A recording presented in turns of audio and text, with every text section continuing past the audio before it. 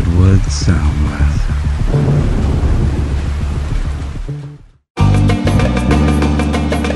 Not safe for work. Not safe for work. Not safe for work. Not safe for network. Came across an article. It was 25 original titles for movies, and the article was written by Brianna Ziegler for Stacker website, but they gave 25 original titles and their final movie titles. And so I'm going to give Biggs here the original title and also give you the year it came out. Okay. So kind of give you an idea where we're going. And you got to try and guess the actual final title. So I think we talked about this very, very briefly outside. Some of them are the original title and some of them are the working titles so that they didn't have to pay extra money, right? Yeah, it's like, for example, when Star Wars was going to make movies, they had working titles that were not the name of the movie because they knew people were going to quadruple their prices or whatever for using. And just blow up the local prices of stuff just at the local food market or whatever, just because they know Star Wars is filming in town. We better make our money off these guys. Yeah, the old Star Wars Part 2. All right. And some of these are original titles, would be like the screenplay, and then it was adapted into then changed the title for the movie. So the first one is 1942, Everybody Comes to Rick's. Everybody Comes to Rick's. That has to be Casablanca. That is correct. Yeah, because Casablanca takes place at a bar, and it's definitely a 40s movie. So, yeah. Sweet. We're off on the right foot here. All right. So we're going to skip ahead to 1959. Okay. And title is Not Tonight, Josephine. Not Tonight, Josephine. Okay. It almost sounds jazz influenced. Yes. Because I'm thinking like Josephine Baker. This is a Marilyn Monroe joint. Is it Some Like It Hot? It is Some Like It Hot. Sweet, because that might be the only Marilyn Monroe movie I know. All right, we're moving forward to 1968. How the Solar System Was Won. 68. I wonder if that's Planet of the Apes. No. There are apes in this movie. 2001: A Space Odyssey? That is correct. Nice. Yeah, because you got the apes on the obelisk beginning, right? Yeah. I've seen the first half hour of 2001. I really need to actually watch that whole movie. Yeah, you do. It surprisingly holds up really well. Yeah, I was full of some piss and vinegar the first time I tried to watch it, but I was also like a shitty stone, 23-year-old. It's time to revisit, I think. Yeah. Going to 1977. The Tribal Rights of the New Saturday Night. Is it Saturday Night Fever? It is Saturday Night Fever. I was immediately going to say Star Wars until you gave the title of the movie. It also came out the same year as Star Wars. That's why. Yeah, it was that 77 ring in my ears. All right. 1979. Star Beast. Oh, that's Alien. Yeah, I almost bought the screenplay for Star Beast, and then I saw the Raiders of the Lost Ark. And then I decided to get it for you. Yeah. But that's how I knew it was actually the actual script for Alien was it said Star Beast. And I was like, oh, that actually is what it's purported to be because who does that? You know what I mean? Who prints out the script and fucking makes it look old as shit just to I don't know. And it wasn't like it was that much money either. So yeah. So 1982. Do androids dream of electric sheep? That is Blade Runner, sir. That is correct. Fuck, dude, I'm killing this so far. Forward a year to 1983 with Blue Harvest. Oh, that is Return of the Jedi. Yes. Yeah. Fuck yeah. 1985. We got The Lunch Brunch. Is that The Breakfast Club? That is The Breakfast Club. Fuck yeah, dude. These are all just close enough where I can guess them. I like this. You'll get the next one, too. 1986, The Body. Oh, Stand By Me. Yeah, that was the title of the novella by Stephen King. Yeah. And there was a whole thing behind that. They're like, oh, we don't want to be a horror. We don't want to say this is a horror movie. Because Stephen King was known for horror movies. Yeah, and let's be honest, The Body is a terrible name for the movie. I know that they're going to see a body, but It's just a fucking terrible name. And Yeah, then, it's- and then you get the right feeling by calling it Stand By Me because it invokes that Ben E. King Stand By Me song, which is in the movie. Right. And it's like, oh, like it gives you that feeling of like nostalgia, which is what that movie's all about, you know. Even though, did you know that song? Do you know what it's about? No. So Benny King didn't write it, and or maybe he did. Whoever wrote it, his father was a preacher, and that song is about the book of Revelations. Like, it's about the end times. Like, I always thought it was like a love song, the way it's sung, but you listen to it like, for real, dude. When you hear the song, you're like, oh no, that is about the book of Revelations. Once you hear that, you can't unhear it because it's like the mountains crumble into the sea and all that. Like, I won't be afraid. No, I won't shed a tear. Like, it's fucking about the end of the world, dude. That's crazy. Yeah, it's nuts, dude. So one of the few things I'll chalk up to Christianity making the world a better place. Just one of the few. All right. 1988. Twins. Oh God, my answer was gonna be Twins, but that doesn't sound right now. 88. So it's not Total Recall. That's because Total Recall is like 1990. Shit. Okay, we'll say I missed this one, but can you give me a hint? All right. Carl would appreciate this movie. Does that mean it's Cronenberg? It is a Cronenberg movie. Okay. Fuck, man, I'm drawing. Jeremy a blank. Irons. Jeremy Irons is in a Cronenberg movie? He plays the twins, I have no idea. Dead Ringers. Dude, I don't know anything about this movie. I've heard the title before. I didn't even know that was a Cronenberg movie. Okay. All right. So, Yeah, I was never going to get that one. 1989. Paradox. Paradox, 89. Well, Back to the Future was 85. Back to the Future 2. Back to the Future 3? You were right the first time. Back to the Future 2? Fuck. It is Back to the Future 2. There was seriously 4 years between those movies? Yeah. Wow, it felt like nothing when I was a kid. I mean, it probably felt like forever, but like... It seems like It those compresses movies in my came out memory. like year after year. Yeah, it compresses in my memory. I know part 3 definitely came out the next year, Yeah. so yeah. All right. Jumping into the 90s with 1990. 3000. Is it Total Recall? Nope. Okay. Not even the right genre. Not even the right genre. So it's not sci-fi? No. 3000. Most people would probably put this in rom-com. Okay.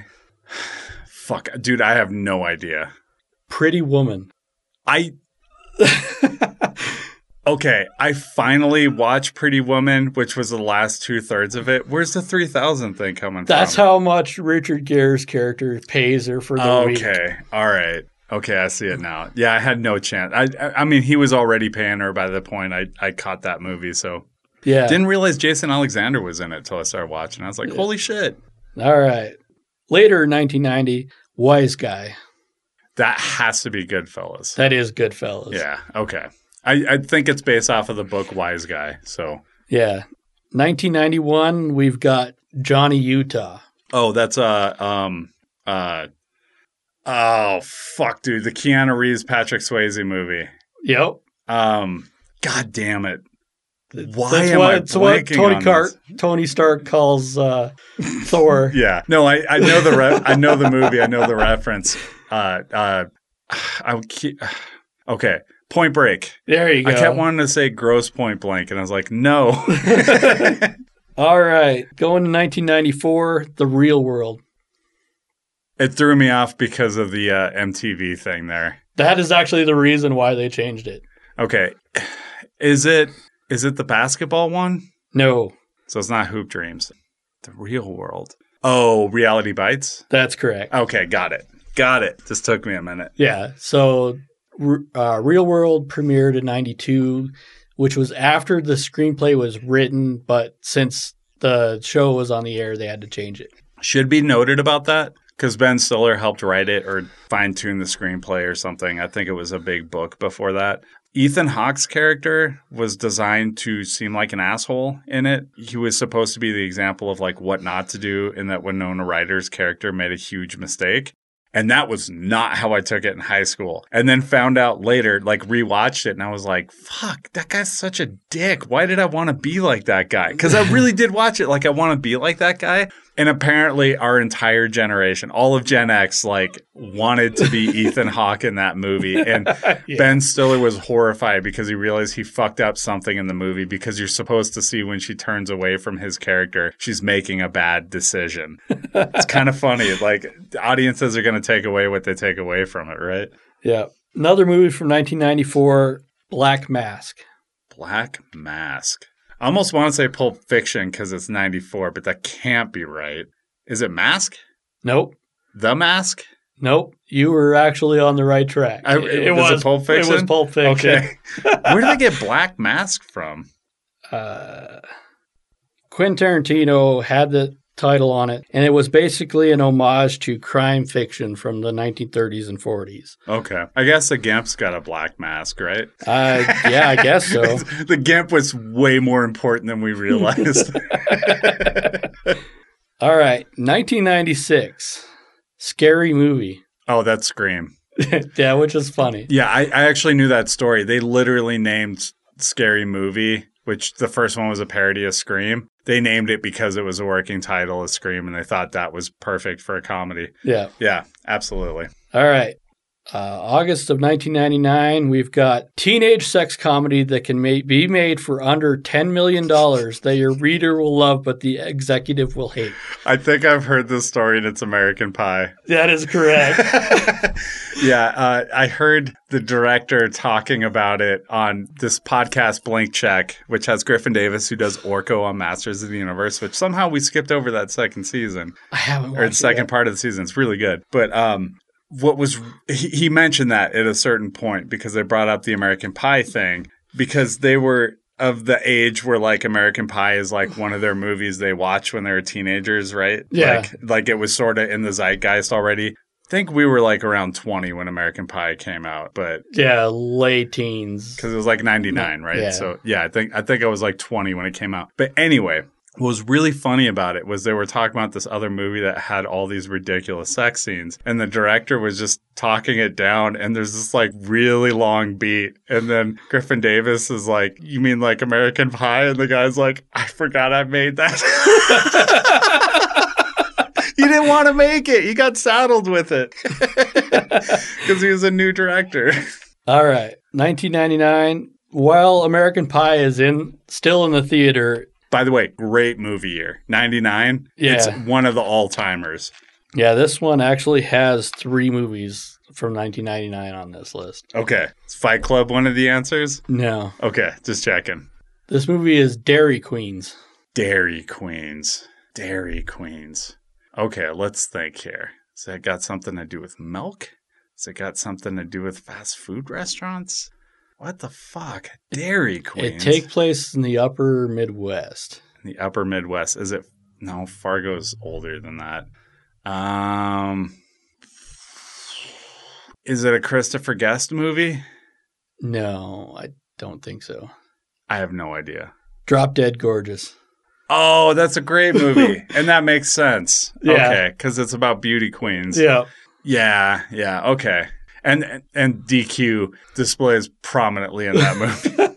That movie is great because it's got Ellen Barkin is like Kirsten Dunst's mother. Like Kirsten Dunst is a beauty queen. I think she's one of the only pure ones. Like there's a lot of awful people in it. Written by one of the writers of The Simpsons, their first female writer. And she did the beauty pageant episode for Lisa. Like somebody else was doing the episode at first and they didn't know their way in, and she explained it and they were like, you should write the episode. And she hated it because it like drudged up all these bad memories she had because she had to do all this stuff. And they were like, dude, this is really, really good. Like you should just write the whole episode. So she did. And even though it felt traumatic for her doing it, she realized like there's a movie script here. And so when she pitched it to James L. Brooks, he was like, yes. And like he produced it right away. And it's hilarious. But Ellen Barkin is like the mother of Kirsten Dunst in it. It's just this awful person. And she's always got like a can of Coors Light in her hand. And there's a beauty queen who's like killing other beauty queens. I think it's like Denise Richards' character is like killing all the other ones. And when the bomb goes off, Ellen Barkin is in the outer area of the blast radius, and so a beer can fuses to her hand. So the rest of the movie, she's got this like charred black like hand that's just fused to this beer can. It's so fucking funny, dude. Yeah, that movie is underrated genius. I'm shocked we did not do it for Box Office Battle. That movie is fucking gold, dude. Yeah. Last one from 1999 is Take It Like a Man. Take It Like a Man. Take It Like a Man. Man, I have no idea. Boys Don't Cry. Yeah, that makes sense. I don't think I ever would have come up with that one, though. But that absolutely makes sense. All right. Moving forward to 2006, we got Red Sun, Black Sand. Red Sun, Black Sand. Which... I'm trying to think. Is it like a war movie? Yes. Is it Black Hawk Down? No. Clint Eastwood movie. Shit, I don't know. Letters from Iwo Jima. Oh, never saw it. That makes sense, though, just like the Red Sun part. So I was trying to think of Japan, and I just could not come up with any Japan World War II movies from there. All right. 2008, Slusho. Is it Gummo? Nope. Slusho. Oh, Election was 99. I just thought of like throwing the Slurpee onto the fucking car. Slusho. Slusho. I have no idea. Cloverfield. Where did they get Slusho from? It was like a Slurpee stand-in, and that was like their fictional product. And I think that was just a working title for that movie. Okay. Pretty good movie, gotta say. Like that one's pretty good. 10 Cloverfield Lane is even better. You know, I don't think I've seen any of the Cloverfield movies. It's the best acting that John Goodman has ever done. And 10 Cloverfield Lane just so tangentially relates to Cloverfield that, like, you don't even need to see the first one. It's really fucking good. I don't want to give it away because it does a thing and then it turns into a different thing. So it's just better if you go in not knowing what the things are. All right. Moving forward to 2016. Story of Your Life. 2016. Story of Your Life. Is it a biopic? No. Story of Your Life. Man, I don't know. It is a sci-fi movie about aliens. What fucking sci-fi movies were out 5 years ago? God damn, that feels like an eternity because of 20. It's weird, man. Like the farther away this was, it was easier. And the closer it gets, the harder it is for me. What fucking alien movies were out 5 years ago? And I know you've seen this because you've edited a movie like podcast for it. Was it for A Cosmic Void? No. Was it for Real Roulette? No, it's for Aaron's podcast. Oh, Alien Movie Project? Yeah. Fuck. I don't know. Arrival.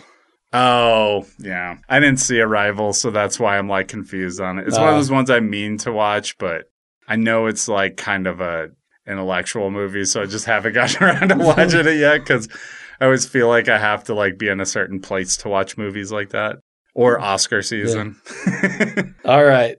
The last one's from 2019, Decalomania. 2019? Yep. Decalomania? Decalomania. How do you spell that? Decal like sticker, Omania. Is it Ford versus Ferrari? No, this one actually won Best Picture. One best. Okay, fuck. Because you just upped the stakes now, so I got to remember. Okay, so it's not last year, clearly, because that's 20... That would be 2021. 2020. But it would have been the previous year. It would have been for the previous year, so maybe it is the one that won last year. What fucking won last year? I can't even remember now. We've talked about this movie quite a bit. Is it Parasite? It's Parasite. Decalomania? Decalomania. What? I don't like, and I still like. I read the description for it, and I'm like, this still doesn't make sense. So it wasn't last year; it was the year before. Yeah, I realized you were getting a Parasite when you said that, but what fucking won last year, dude? This year has been so fucking long, I can't remember. God, what is wrong with me? I can't even remember what won Best Picture. Like I was semi-covering that race. I don't remember. Okay, so here is the description of why, like how it came about. So the Decalomania came from the concept in fine art called Decalomania, in which an image is created with ink and folded over so as reflected to the other side, but isn't identical. Okay, so it reflects the two families. They look similar and identical, but they're not. That makes sense to me. I got to remember what that movie is. It's going to drive me crazy if I don't remember. Oh, yeah. It was our new Marvel director, Zoe Jesus Christ. Now I can't remember her last name. It was Nomadland. That's what it was. It's because like it was kind of a blah Best Picture. It's nothing against it. Like it was good. It was good, but it was kind of it's kind of boring. Yeah, and it doesn't stick out. Like Parasite stuck out to me. Like fuck yeah, dude. Oh, Parasite is good. Parasite might be our Best Picture winner we've had in a long fucking time. Yeah. Get Out should have won Best Picture, but since it didn't win, Parasite's probably my favorite Best Picture winner of the 2000s. I don't know. I'd have to go through it. I'd have to go through it, but it's one of my favorite movies of the last 20 years for sure. I got a little Bond game. Okay. And so these are a list of Bond cameos. And I'll give you the actor, and you'll have to guess which movie they're from. This could be tough. Okay. All right. I'm willing to play. All right. So do I get to mix and match or? No, I just have to guess. You just have to guess. Okay. So we're going to start out with Sammy Davis Jr. Sammy Davis Jr. I'm going to guess that's in the Las Vegas one. So, fuck, which one is that? Hold on. I think that's the one with Telly Savalas playing Blofeld. I'm pretty sure it's a Roger Moore era. Oh, god damn it. Maybe it's not. Maybe it's Sean Connery? Yeah, it's Sean Connery. All right, Diamonds Are Forever. That is correct. Yes! I got there. It took me a minute. Yeah, I started to realize, like, wait a second. Blofeld was in a Sean Connery one. All right. David Harbour. David Harbour. All right, so we are talking Mr. Stranger Things? Mr. Correct? Stranger Things, yes. Theoretically, it should be the newest one, but he's been an actor for a long time. But considering I would have no idea for any of them before that, I'm just going to say No Time to Die.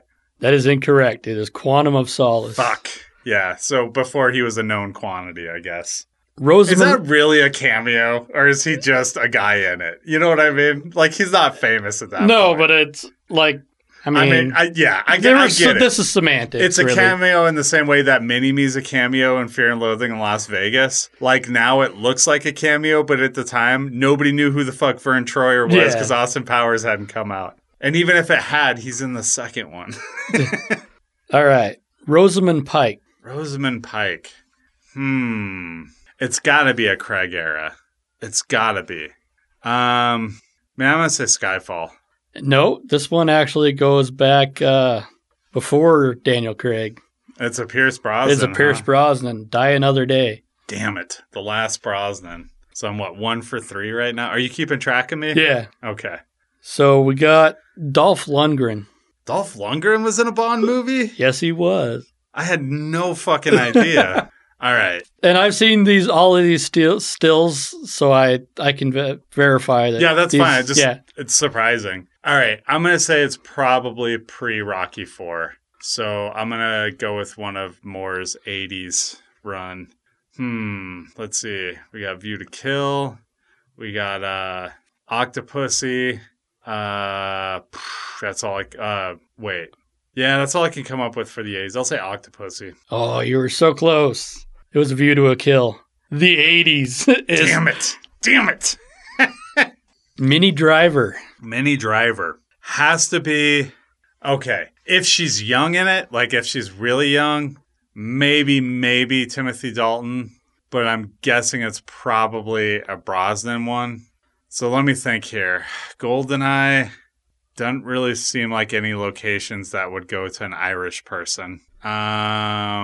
Tomorrow Never Dies I'm going to come back to because all I can remember is China. And I know there's other locations to that one. World's Not Enough. Cannot remember any of the locations whatsoever. But they usually like to get like up and coming girls. And I'm trying to think like Good Will Hunting was like what, 95? Yeah. Or maybe before. Maybe 97. I'm going to say Tomorrow Never Dies. Nope. GoldenEye. God damn She it. was one of Zarkovsky's girls. She has the red hat and yells at Zarkovsky. Fuck.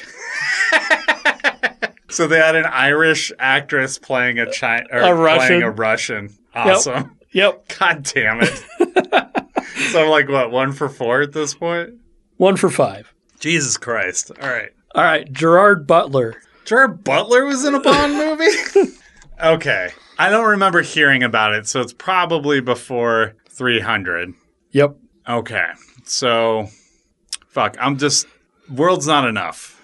Nope. Tomorrow Never Dies. God damn it. Every one I have been off on, I've been off by one movie over and over again. Like I'm trying to triangulate, but I can't quite get there. That's because all the Bond movies are the same. Yeah, they kind of are. All right. Alfonso Cuarón. I'm trying to think of who that even is. He's the director of Gravity, like Oscar-winning director. Was he an actor before, or was he just doing a cameo? He just did a cameo. God damn it. Do you have any doubles of movies on there? Yes, Quantum of Solace. that is correct. Yes! That one just popped into my head, and I was like, I'm going to go with it. So got number 2 there. Madonna. Oh, that's easy. That's, guess I'll die another day. I'll die That is correct. another day. Richard Branson. Skyfall? No. He's in the other one. He's in the one in Mexico at the beginning. Spectre. That is incorrect. God damn it. Casino Royale. Fuck. All right. Well, I finally broke my streak of like losing by one movie. That was 2. All right. So Guillermo del Toro. Guillermo del Toro was in a Bond movie. Okay. All right. There was a Brosnan one that was in Mexico. And this is assuming that, like, he's playing a Mexican, which is probably a really big assumption. We already established an Irish woman playing a Russian in this list. So I'm trying to remember. Brosnan's first one was... Holy crap. I am, like, blanking on Brosnan movies. But did I say Brosnan? I meant Dalton.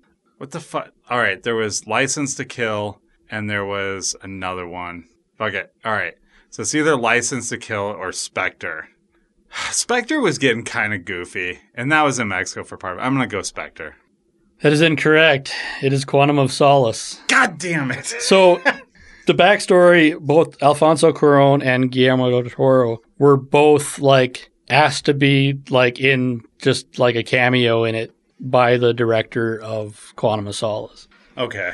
I'm not good at the cameo game unless they're very, very obvious about the cameo, which sometimes Bond is, but we're not really hitting these. Yeah, and this is like, actually, this was pulled off of a list of people you didn't know were in Bond movies. Oh, God damn it. Yeah. So already it's hard. Yeah. And then the last one is Wolf Blitzer.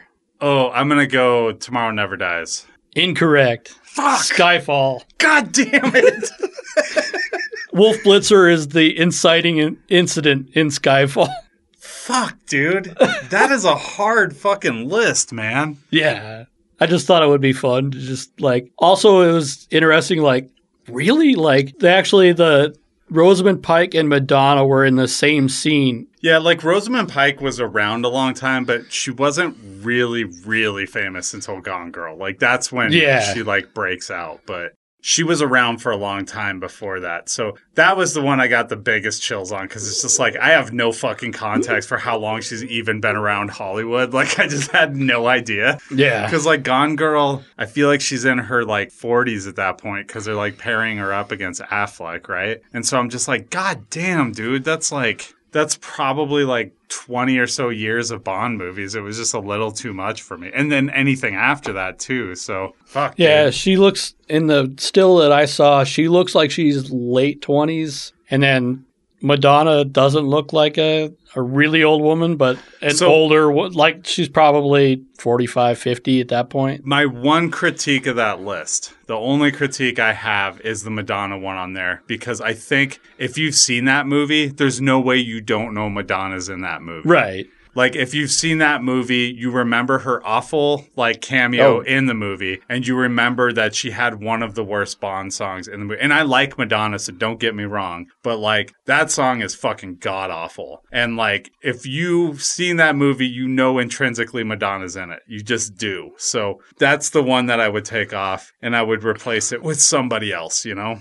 But whatever. I didn't make the list. And it was pretty fucking hard all the same. Yeah. I mean, I only got like, what, 2 right? 2 right. Out of how many? 11. Holy fuck. I just lost my license to kill.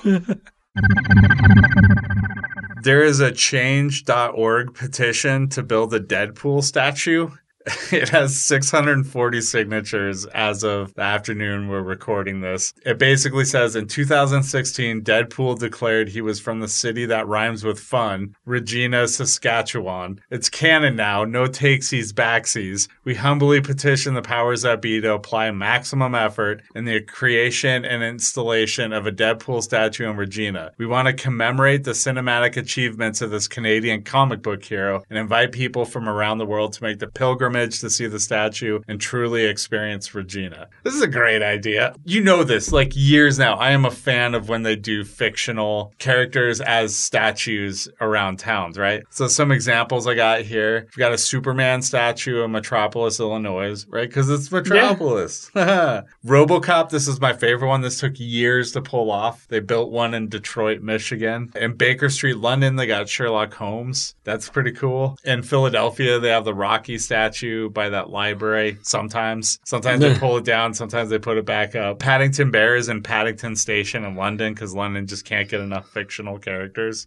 Dick Tracy is in Naperville, Illinois. Popeye is in Chester, Illinois. Robot Maria, so that's the robot from Metropolis? Metropolis, yes. And that is in Babelberg, Germany. Godzilla is in Tokyo, Japan. I wonder how big that one is. I hope it's the scale. There's no way it's the scale, There's no right? way to scale.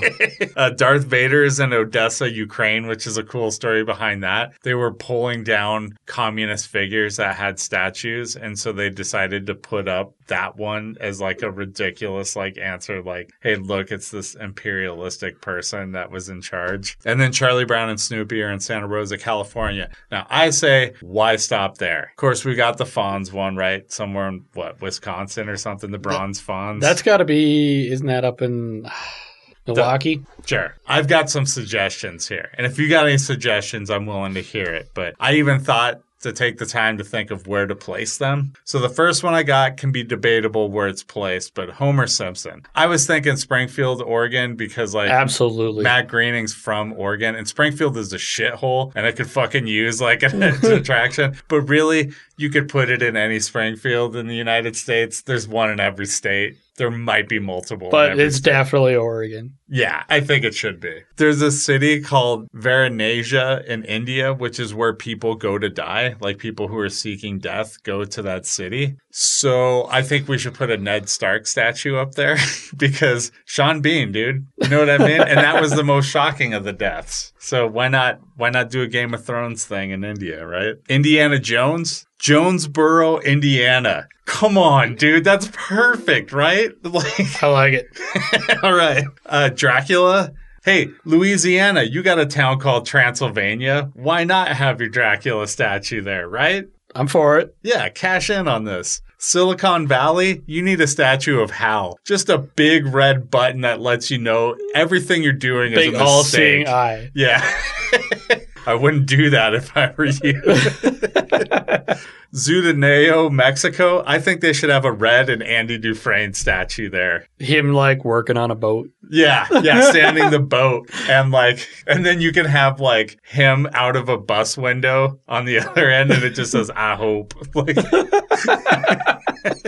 Axel Foley. You should get one in Beverly Hills, California. You'll never be able to go and see it. So maybe you could get some real estate by RoboCop in Detroit, if you get Michigan, it like right along the highway that goes through Beverly Hills. Because they won't let you into Beverly Hills. Maybe we should put it in Detroit. He is from Detroit, right? I got one for you. Okay. Des Moines, Iowa. You need Captain Kirk. Nice. Yeah, he's from Des Moines. That makes sense to me. I like that. Jules Winfield. So we're talking about Samuel L. Jackson's character in from Pulp Fiction. Yeah, Knoxville, Tennessee, in front of Inskip Grill. So that is Quentin Tarantino's hometown, and that's the restaurant that has the hula burger.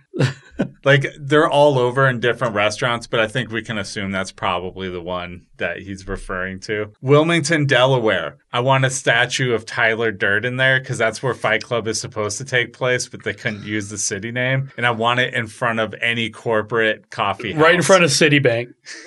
That works too. But I was thinking like a coffee house so that at some point it could be round, maybe sitting on a boulder or something, and somebody can blow it up so it goes through the coffee shop at some point. Like that's when you're ready to take it down, right? Take it all down. And then the last one I have is for Natasha Romanoff and Clinton Barton. I want them to have a statue in Budapest. Budapest? Sure. I don't know. I was just making the Black Widow joke. Yeah, me too. Because I don't know. They say both. God, there's got to be more. I mean, I came up with 10. I did the heavy lifting That's on this pretty good one. there. I mean, I had other ones that weren't as funny, like Sam Malone in Boston, Mass. Maybe a Fraser statue in Seattle, Washington. You could have him in front of a radio station. It just says, I'm listening on the base of this. You got to have Spider-Man in Queens. Yeah, you absolutely could. You could have him in front of the World Trade Center because I don't know if you knew this, but he helped Dr. Doom clear rubble and then he gave some blood. It was in the September 11th issue. Never forget the September 11th issue of Spider-Man. Good guy, that Spider-Man.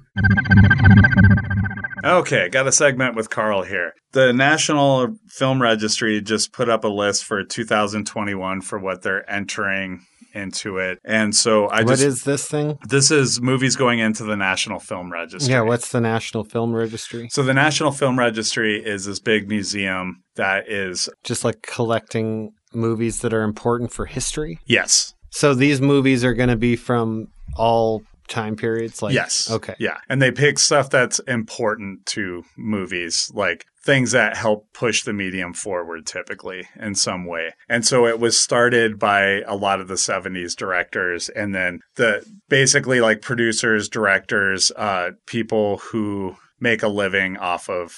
Do they add the same number of movies every year? I don't know. How many did they add this year? They added 25 this year. Okay. They add a bunch every year, but it's like it's from all time periods. There's not like you get this amount of time before we squeeze something in. Huh. So this has been going, I believe, since the late 90s they started doing it. And it was started by all the 70s guys, but they've had an open registry for like people to come in. So right. I can't tell you exactly what the membership is, but so these are the movies in chronological order that they added for when they were released. So some of these we're going to know a little something about, some of them we're not. The first one is Ringling Brothers Parade Film, which was 1902, Okay. which I know nothing about, but 1902, like not very that many tells me movies. enough that I don't need to know anymore. Yeah. It was a Ringling Brothers thing. It would have to be a short. Must have been Because- some circus, just a circus performance of some kind. Probably, yeah. And then the next one is Jubileo, which was 1919. So this is around where we start to get features. Jubileo? Jubileo. That sounds like, is that a prequel to Gigli? Probably. Next is The Flying Ace, 1926. Airplanes. You think it was historically important because it was like the first time they showed Airplanes? they had like airplanes in a movie or something? when did the Wright brothers like After invent this. flying? Or before this, I mean. I like the idea that it was after this. They like saw They this. saw and the they were like, movie. They were like, "Yeah, there's something we Genius. can do here." Hellbound Train, 1930. Is that the train coming at... No. I just wish the next one had been automobiles, like planes, Yeah. trains, and automobiles. Flowers and Trees, 1932. Ooh, that one sounds exciting. Okay, now we're getting to one I actually know. Strangers on a Train, 1951. So that's- Hitchcock. Yep. Yeah, exactly. Two strangers on a train. They have reason Crisscross. to murder people. So yeah, they decide to murder each other's. That way they have person. an alibi for their suspects in their own murders, but they have alibis because they did each other's murders. Yes. Perfect Crime. Based on a true life story about two kids that murdered their classmate in an attempt to commit the perfect crime. And obviously it was not the perfect crime 'Cause we know they about got it. caught. Yeah. I think ultimately the biggest flaw in any perfect crime is that it's committed by a human who eventually has to brag about it. 100%. Dude, did you know I committed the perfect crime? And now it's not the perfect crime. Number 7, Whatever Happened to Baby Jane from 1962. I've heard this title. I honestly don't know what it is. Do you think Baby Jane's a real baby? Was a real baby? It sounds like it, It doesn't sounds it? like it was one of... Maybe that's like the first based on a true story. Before this, all of our movies were based on books. Yeah. or the Klan. We certainly got or some they movies were, based or off they of were them. military propaganda. Oh yeah, 100%. I'm betting the Flying Ace was probably a Yeah. propaganda, like World War Propaganda. I movie. Evergreen, 1965. Another. What's up with flowers and trees? Evergreen. What's Yeah. up with that? It's really, really in I season. smell conspiracy. Requiem 29 from 1970. I know Don't nothing know about nothing. it. Yeah. The Murder of Fred Hampton from 1971. Fred Hampton. Fred Hampton. That name rings a bell for some weird reason. I wonder if he lived in the Hamptons. Maybe the Hamptons was named after him. I don't know. I thought he was that guy that like was a real dick in his town, and then everybody and then somebody finally got fed up and just like killed him in broad daylight in front of everybody, and the whole town was just like, we didn't see nothing because they all hated him so much. Dude, let's go with that. I like that. That's a good plot for a movie. Are you looking this up? Go ahead on the next one. Okay, this next one is one that I think you're going to know a thing or two about. Pink Flamingos from 1972. John Hughes. Waters. I always get Yeah. those two mixed up. Very and I don't different even guys. like John Hughes, and I like John Waters. Yeah. I dressed up as John Waters for one of my best friend's weddings Dude, a it few was months ago. amazing. It And was a so lot of fun. good, dude. I did the creep.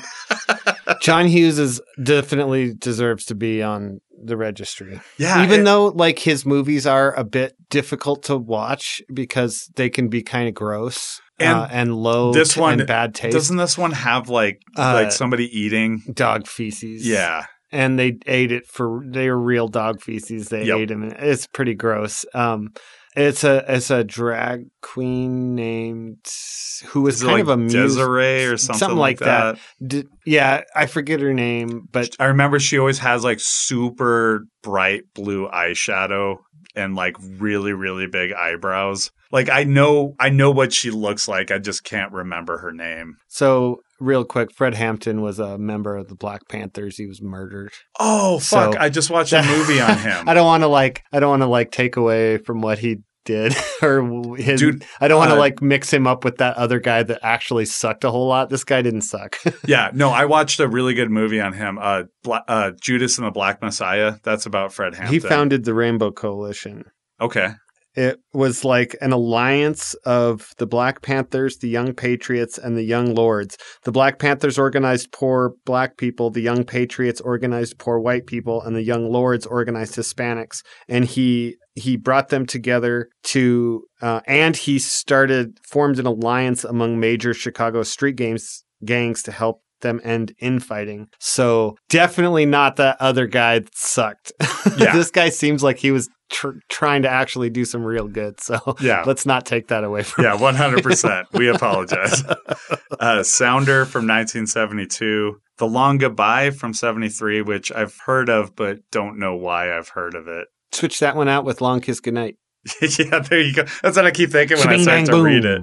Cooley High from 75. Never heard of it. Me neither. Now, this one I know intricately. Richard Pryor live in concert, 1979. Okay. That's the one where Richard Pryor stops using the N-word. Like he makes it a point in a stand-up bit, and he talks about going to Africa and he's not seeing anybody there that fits that description, right? And then he just starts to realize that we're all people. Like it's this really profound moment and a very funny stand-up thing, which also talks about him catching his hair on fire when he's smoking coke. So it's like, it's really well played. And I remember hearing a story years after Pryor died. Who is the guy on Chappelle's show who used to, Paul Mooney. So Paul Mooney helped write a lot of Richard Pryor's stand-up bits, and he helped write this one. And he said in an interview after Pryor died that when Pryor came up with that whole story, that was his way of being like, the N-word makes white people really uncomfortable when I use it, and I want to do better, like in my movies and so forth. So I'm going to retire the word, and so I'm going to come up with an excuse to retire the word. So I'm going to come up with this whole story. So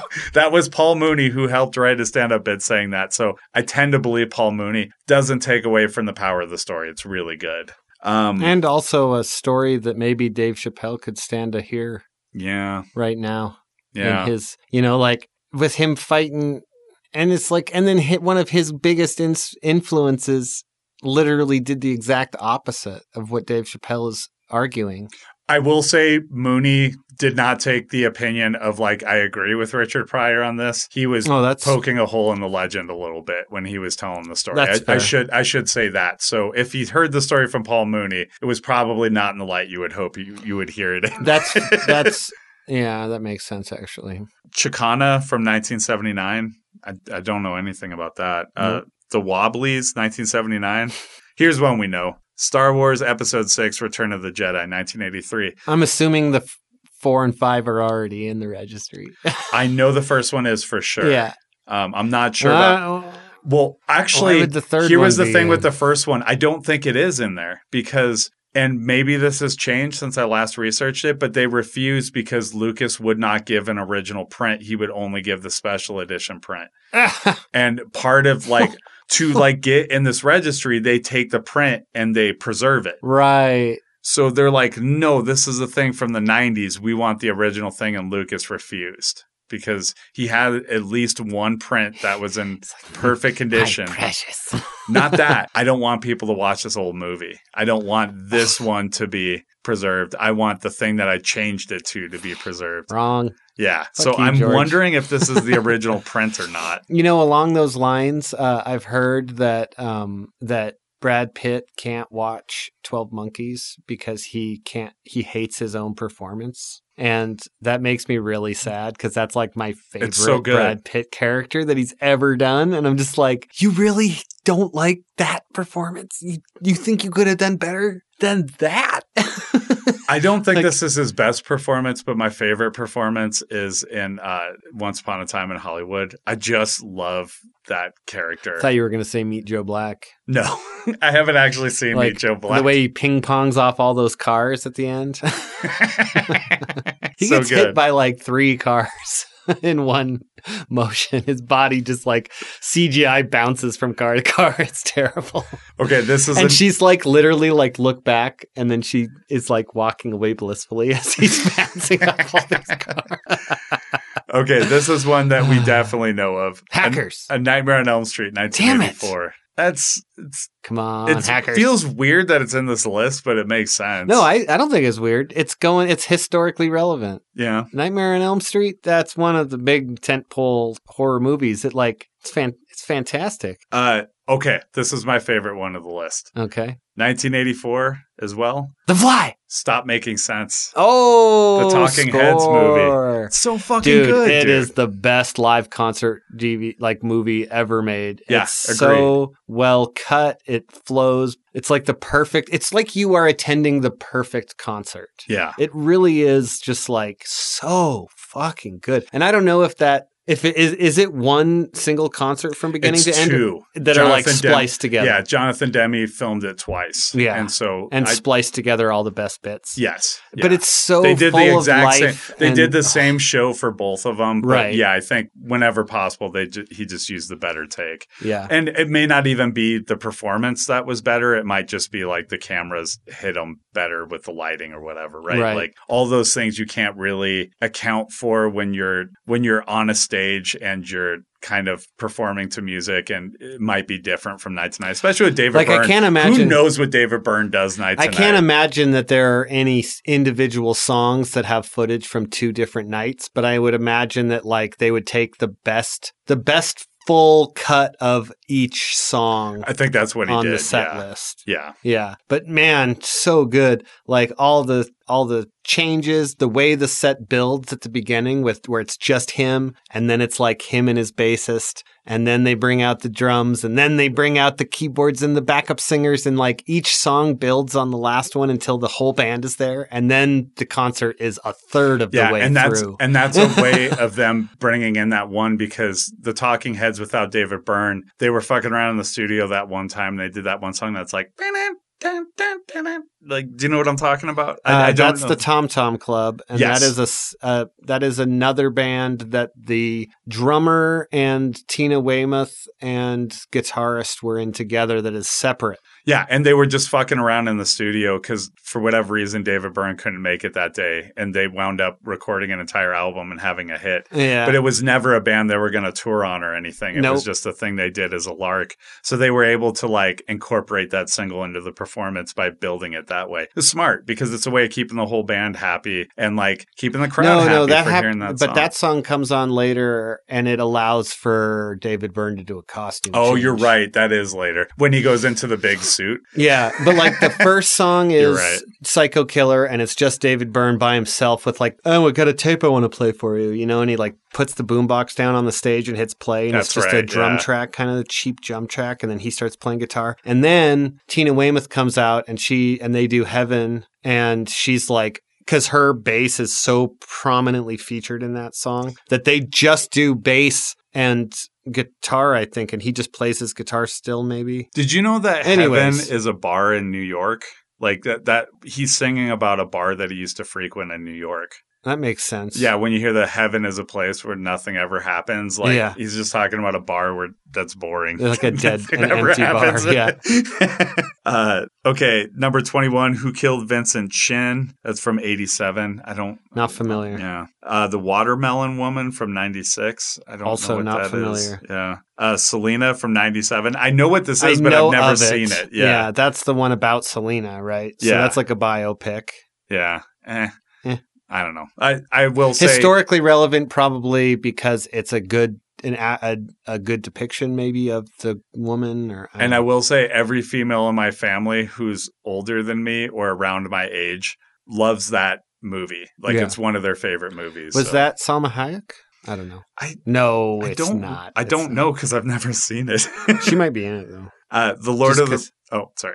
Just because it's like a movie about Latinos, and she was a Latino at the time that was in. That's enough for Hollywood. In Yeah. fact, you don't even have to be Latino to put you in the lead. Oh, Jennifer Lopez was in. That's right. Yeah, Lopez. Jennifer Lopez, Edward James Olmos are the two mains. Lord of the Rings, Fellowship of the Ring. That's the right one to put in there. I'm sure they'll eventually put in all three, but Yeah. that's the really good one. That was the one I saw it in the theater, and I could not believe it. And I went to go see it 2 more times, like by myself. Yeah, it was really Like, good. I loved It's it. the best one. Yeah. And I still haven't even watched any of those fucking Hobbit movies. I just can't bring myself to do They're it. not I can't worth it. bring Yeah. myself to do it.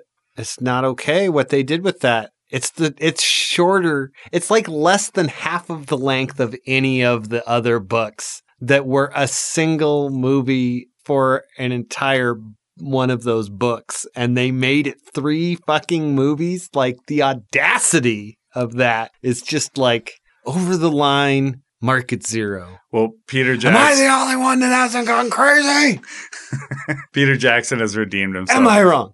Uh, You're supposed to say, "You're not wrong, Walter. You're just an asshole." That's right. I couldn't remember the line. And from 2008, the 25th movie that they put in. face down in the muck. Oh, okay. I was talking about this with Aaron Donaldson the other night. So he was talking about John Milius because they're doing Red Dawn for a way future. Like, they're way, way fucking ahead on Real War Project. And when this comes out, it will still probably be way ahead. But he's doing Red Dawn. And so I was bringing up that John Milius was the basis for John Goodman's portrayal of the character in The Big Lebowski. Like, that's supposed to be John Milius. Like, he patterned himself after it, and the script is written because the Coen brothers knew John Milius. And he would just read Soldier of Fortune magazines all the time and be obsessed with Vietnam. And people who didn't know better thought he fought in Vietnam. But no, he just talked as if he was in Vietnam. Like, the dude's kind of fucking nuts. And then the final one here is from 2008, WALL-E. So that's a pretty good one, man. Like, Wally. and it's almost... Never seen it. It's almost kind of a silent film through most of it. Not all of it, but most of it is just 2 robots interacting. Yep. And so you don't get a lot of chatter. You do when you hear the humans, but like even the stuff the robots say to each other, it's like interchangeable. You don't need any of it. So Right. It's like they definitely are doing everything visually. And I think it kind of puts a shot in the arm for what you can do with animation at that point, because animation has just grown by leaps and bounds, you know, in the last like 15, 20 years, I think. And WALL-E's definitely a big part of that. I think that opens up part of a lot of people's minds where they're just like, hey, look at what they did. I bet I can do something different with this. You know, that's how you get like an Into the Spider-Verse like movie where they're just like, yeah, we're going to fucking break all these rules of animation. We're going to make it look like comic book pages at certain parts with the fucking ink blotches that nobody really wanted on their pages, but we're just going to incorporate it into our movie to make it look cool and feel like a comic. Like, I feel like all of that stuff is kind of those movies that like push the boundaries, that like try something even though it shouldn't work, and then just becomes this giant success. So yeah, those are the movies. I agree with the ones I knew. I noticed that what didn't make it on there, Steven Spielberg's West Side Story. And you know why? I'll tell you why. This list was put out before the movie was released. No. The real reason, this is an evergreen. This reason, because Steven Spielberg cares so much about respecting Latin language and not subtitling the Latin speaking, because he doesn't want his movie to be ethnocentric. And yet, every single song that is in this movie is in the Western tuning system of whatever, A, B, C, D, E, F, G. You mean like F sharp, Latin G music? sharp. No, I'm saying that the tunings are Western tunings. Isn't all the Latino music Western music? I'm just saying it's ethnocentric. to not use alternate tunings in your songs. Sondheim, rest in peace. One of the greatest fucking musicians of our time. He didn't like West Side Story. Sondheim didn't? Yeah, famously did not like West Side Story. Do you know what Sondheim did like? Assassins? He liked Team America, and he voted for it. Oh, yeah, I heard that. And in the Oscars. And he was angry that it didn't win. But he was the mentor of the guy that wrote Rent, and I think he thought that joke about everybody has AIDS, the musical, was a pretty funny joke. I gotta say, it was a pretty funny joke. I do have to say, keep in mind, I lived in Montana / Olympia. Like, it was right around the time I moved to Olympia when we were watching this movie on heavy repeat. And I was the only person I knew who had any frame of reference for what Rent was at the time, because the movie hadn't come out. It was more of a thing where, like, if you were into Broadway, you might know about it, but I didn't know anybody's into Broadway. And I happened to see an HBO production that they did of it. And so I knew what Rent was. And I was the only one who got that joke. Aww. Like, I would explain it to people like, no, they're making fun of a very specific musical. Hey, speaking of musicals, you know what's a weird thing that happens in my brain is that I have this weird thing where I just assume for some reason that every single musical on Broadway came out like decades before I was born. No matter what. Like, they just by nature, all musicals feel old as shit. What? Like, so Wicked, did you think Wicked is like old. I want to see how far this goes. Did you think Hamilton came out? No, that's okay. So there's two. There's three. There's three that I know didn't come out 100 years ago. Spider-Man Into the Dark. Spider-Man Into the Dark. Fucking the Lion Hamilton. King. Oh no, I didn't even think. I forgot about the Lion King. But and then there's one other one. But anyways, like, the Cats old as fuck. Cats came out in 100 80s, years I ago. think. 100 years ago. But it was actually the 80s. They all came out 100 million years ago. It feels like before I was born. It feels like every single musical came out before I was born. It is. It does. Phantom of the Opera came out before I was born. But in reality did not, because it was like mid 80s. I know. Well, I was 2 though. But right.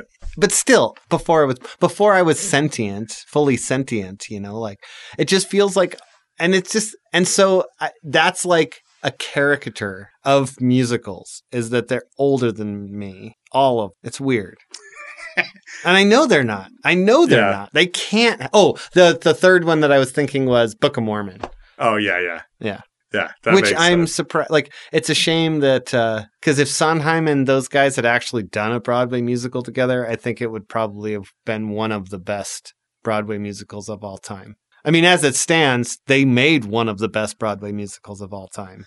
Certainly. My mom went to go see it Yeah. in Great Britain and fucking loved it. Like she was going to London to visit for like a month in the summer, and she was a big part of her trip was to go see the Book of Mormon. She was very excited about it, and it's so funny Wild. because like I've seen all of Trey Parker and Matt Stone stuff that's not that. And she's only seen that. You know what Yeah. I mean? So it's like we have this like weird thing where it's like we both respect the people, but I for honestly different can't even reasons. imagine what else from their filmography that you could show her that she would appreciate.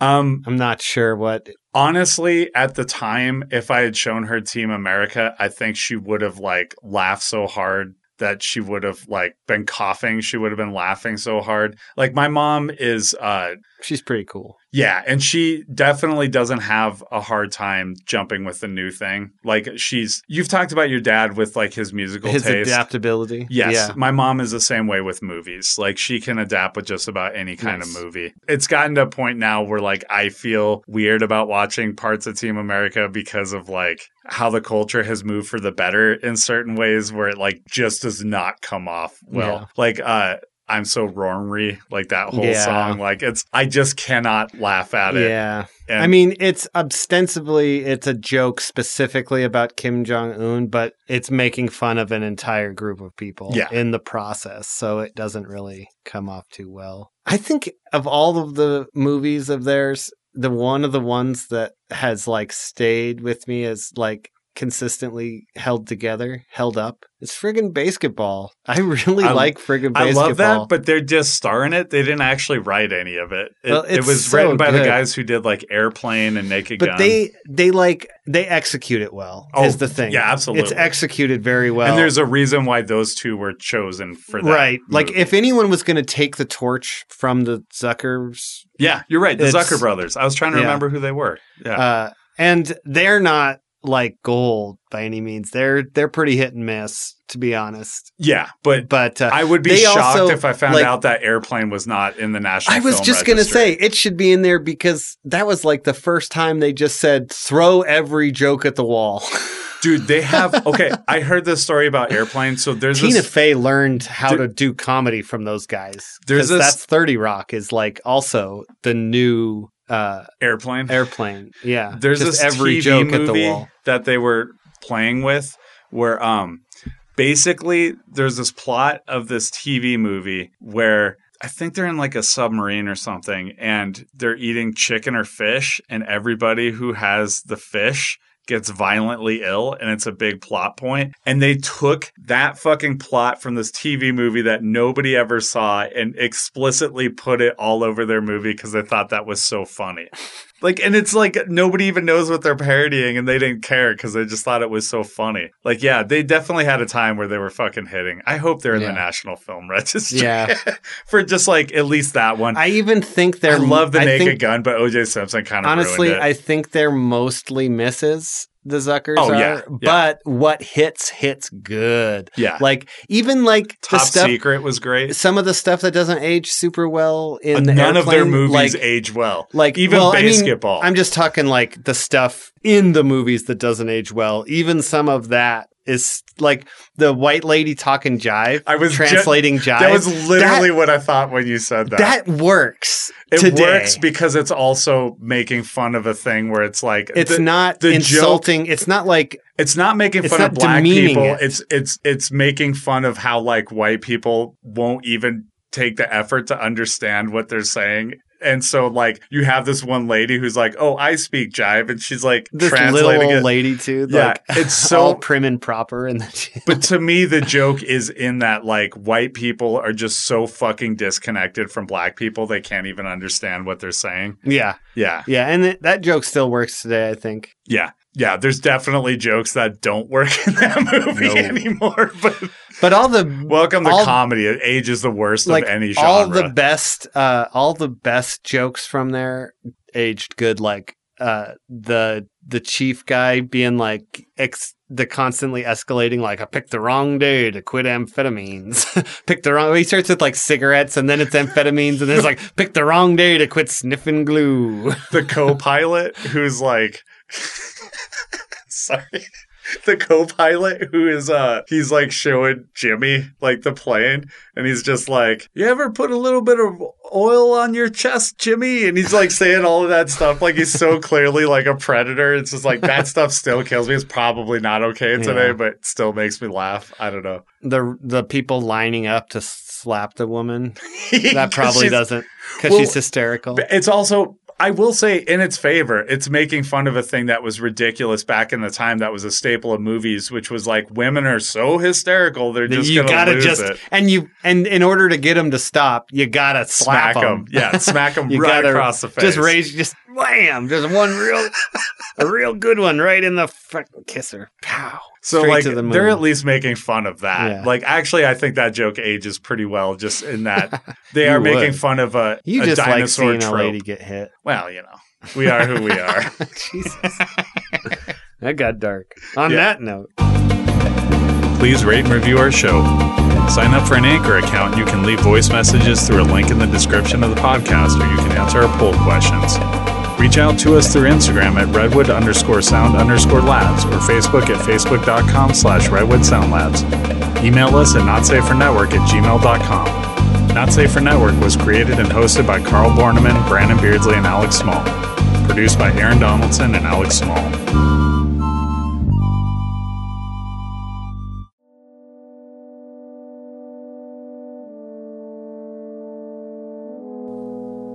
Zach and Matt are two veteran horror movie enthusiasts discussing their favorite and not so favorite horror films. Scary movie fans beware, or listen to Watch No Evil. News, reviews, and deep dives of the television series and film franchises you love. Take a tour of the popular media world with Biggs and Brandon on Not Safe for Network. Charles is a Purple Heart recipient and cinematographer. Aaron is a professor and critical cultural scholar. Together, they explore the narrative, affective, and production politics of war cinema on The Real War Project. That's REEL War Project. You can find all of these shows wherever you find your podcasts. You can find all of these shows on Redwood Sound Labs.